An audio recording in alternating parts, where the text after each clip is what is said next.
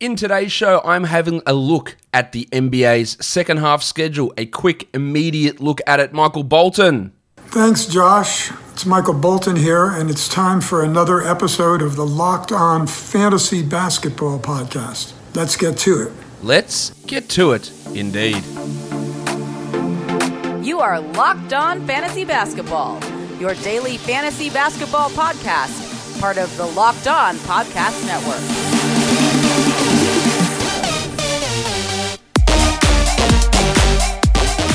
Hello and welcome to the Locked On Fantasy Basketball Podcast, brought to you by Basketball Monster. My name is Josh Lloyd and I am the lead fantasy analyst at basketballmonster.com and at Yahoo Sports Australia. And you can find me on Twitter as always at redrock_bball and on Instagram at Locked On Fantasy Basketball. That's my Instagram handle. Well, so what I'm doing today, so many of you absolutely froth over this. If you're in a Roto League, it makes no difference.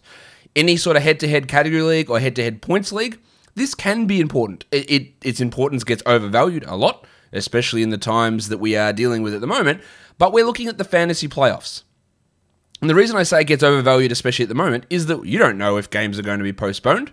So you could make all these wild plans for the fantasy playoffs. You might not get there, but you might make these wild plans and then, a game gets postponed. And then this great schedule that you traded for and you got less immediate or overall value for in a deal comes up biting you in the ass. So it is something to be careful of. But the NBA, they have released their second half schedule running through to May the 16th. Now, in terms of where the value lies, that's what we're going to get into today. Now, this is a very quick look at things. This schedule was just released, 30 minutes ago, 20 minutes ago. So I've gone through and tried to have a look at things as best as I can in this time frame. And what I'm looking at is the default Yahoo playoffs, which end on May the 2nd.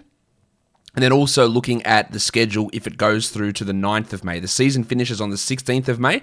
So trying to have a look at how this schedule looks. Now, the thing that I think that you should find interesting in this is let's talk about standard Yahoo playoffs, which finish May the 2nd.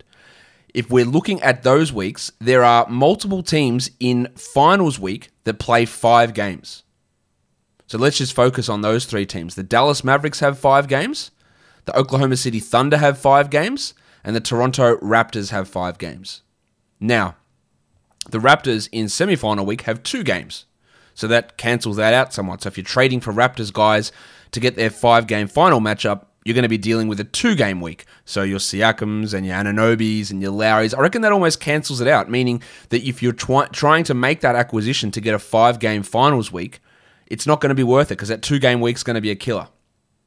Dallas and OKC is a little bit different because they do have a 3-game week in semifinal week and they have the equal most amount of games over that 3-week playoff period. The most games a team plays is 12. The fewest games a team plays is 9. Guys, just a quick interjection here. I realized after I recorded this, I was getting it out so quickly that I missed one game in that first week of the fantasy playoffs starting April the 12th. It was a Clippers and Wolves game. So the Clippers don't play 9 games in that fantasy playoffs. They play 10, and the Timberwolves don't play 10. They play 11. So I do apologize for missing that number. But yeah, here's just a little edit that I'm throwing in there. That's super important. The Clippers play 9 games between April the 12th and May the 2nd. 9 games. No one else has 9.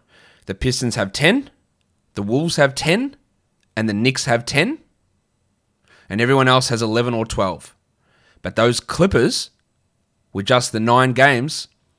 Now, again, this could change, because they could have games postponed, and then because they've got such light schedules, then a lot of these rematches or rescheduled games take place here, and that 9 game goes to 11 games or 12 games. It's possible.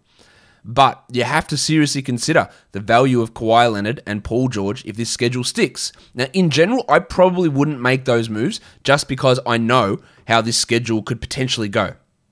Now, maybe players are vaccinated by then. I would doubt that they're all completely vaccinated with 2 doses. At this point, but we have to have that as a part of a possibility, and that games won't be rescheduled. So the way things are sitting, the Clippers have a bad schedule. The Knicks, only 10 games, not ideal. The Pistons with only 10 games, including 3 in finals week, Not a great schedule. And the Wolves as well, with only the 3 games. The benefit for the 10 games. The benefit for the Wolves is that in finals week they got 4 games, so that helps. So we're looking at the teams that have 12, the big winners over this time period. The Nets, Hornets, and Bulls. The Mavericks we already talked about with their 5-game final week. The Rockets, they go 4-4-4, really consistent. The Grizzlies and the Heat all go 4-4-4. The Thunder, they have 12 games with that 5-game final week. The Suns have 12, they go 4-4-4. The Spurs have 12, and the Wizards have 12. They all go 4-4-4 down the back half of the season. So when we're looking at players to potentially trade for, we're looking at those 5-game week finals, maybe not the Raptors with that 2-game week thrown in there. That's the only 2-game week throughout the whole fantasy playoffs, and the only 5-game weeks occur in fantasy finals. So we're looking at Dallas players, we're looking at Thunder players, although I guess the risk with the Thunder guys is maybe players like Al Horford in particular are sitting, so maybe Isaiah Roby, especially with 5 games on, he's going to get some starts. He's going to be an interesting stash player when we get to that time. The Salt Flake, Theo Maledon, I think he'll be a great option there. George Hill won't be an option, I don't think. I think Shea will be fine. He'll play his 5 games, but he could also sit a game. So there's a lot of risk associated there. The Mavericks, yeah, that's great if you've got Doncic. Jalen Brunson comes into play as a 5-game final streamer. Yeah, who's providing 12-team league value as it is. Everyone else that I haven't mentioned plays 11 games. The Atlanta Hawks, the Boston Celtics, the Cleveland Cavaliers, Denver Nuggets, Golden State Warriors, Indiana Pacers, the Lakers, the Bucks, the Pelicans, the Magic, the Sixers, the Blazers, the Kings, the Raptors, and the Jazz. We will have all this up on Basketball Monster in the coming hours, but this is my immediate look at things. So that is how things are looking in terms of schedule. Again, trade deadline can happen, so players could move teams and their schedule could go from bad to worse. It could go from good to bad. It could go from bad to good. Games could be scheduled. Games could be rescheduled. Games could be postponed. Who knows what happens? Things can be changed. This is how it sits at the moment. If we do have a look at the other side of things in terms of if we go a week later into the season, I think that's important to know as well. Now, I wouldn't recommend you do that, but of course, your schedule has already been set, so you can't really go ahead and change that.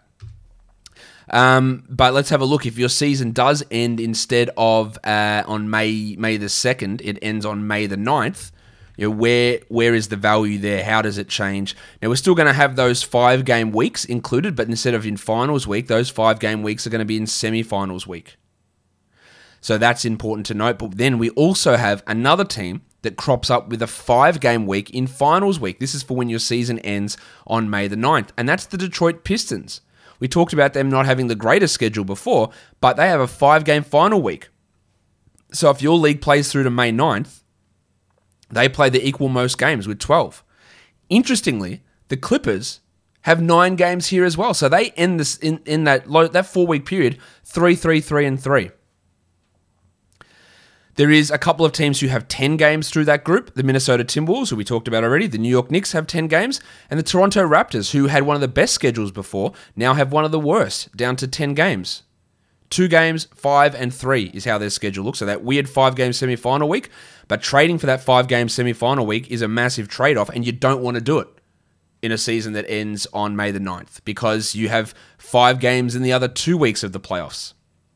The teams that max out with 12, we're looking at the Hornets, the Bulls, the Cavs, the Mavericks, who have that 5-game semifinal week, the Nuggets, the Pistons with a 5-game final week. You're looking at the Grizzlies, you're looking at the Thunder with a 5-game semifinal week, the Sixers, the Suns, the Blazers, the Spurs, and the Wizards. They all have 12 games, with the remaining teams having 11 games. So the big ones to pay attention to there are the 9-game teams. That's the Clippers. They're one that we probably want to be avoiding or seeing if we can do anything in terms of trades. We're looking at those 5-game teams, the Mavericks, the Thunder, and then if your season goes later, the Pistons. With those 12 games, 12 versus 11, I wouldn't be making any trade for a player who plays 12 games versus a player who plays 11 games in fantasy playoffs. There's just too much shit that can happen. Injuries, trades, rescheduled postponements, that making that deal, especially if you're losing out on value, it's just going to not, the odds are not in your favor, as a great philosopher once said. I don't know who that philosopher was, but that is something I'd be really careful of. Now, the Clippers one, that's really interesting. 9 games is a big difference. 1 game fewer every week. Now, Kawhi and Paul George are awesome, but having 25% fewer games than the majority of teams, it might be tough to deal with. It takes the value away from guys like Patrick Beverley. He moves into more of a streaming category. Nick Batum, his value is toast. Marcus Morris, not that he had any, his value is done. Lou Williams, you don't want him on your team when it comes to the fantasy playoffs. Serge Ibaka, not going to be worth it. Ivica Zubac, not going to be worth it. Just streaming type options. So that's really key. And then those 10 gamers like your Julius Randles, you're stashing Emmanuel quickly in the hope that maybe Tom Thibodeau, which again is just not going to happen, plays him 30 minutes a night only for him to play 10 games across the fantasy playoffs is not worth it. Derrick Rose is 10 games. Is that going to be worth it? Probably not. Rowan Barrett Jr., he's shithouse anyway. Is his 10 games going to be worth it? Absolutely not. The Timberwolves, great stuff from Towns. We saw Little Chungus get 11 assists yesterday. But 10 games, man, that's rough. Do you stash D'Angelo Russell? No, probably not. Ricky Rubio, he's not going to have long-term value. Flyers like Jaden McDaniels. Yeah, I don't know. It is. Malik Beasley loses a ton. Anthony Edwards, is it worth dealing with his shitty percentages to get 10 fantasy playoff games? Probably not. Probably not. But again, don't put all of your stock into this. This is an immediate look at things. And things will change. We are 3 months away, a bit less than 3 months away from the end of the season. A lot can change, but this is my immediate look at it. I hope you guys got something out of it. We'll have the full schedule up on Basketball Monster in the coming hours. And don't forget, in the time being, to subscribe Apple Podcasts, Google Podcasts, Stitcher, Spotify, and on YouTube. Guys, we are done here. Thank you so much for listening, everyone. See ya.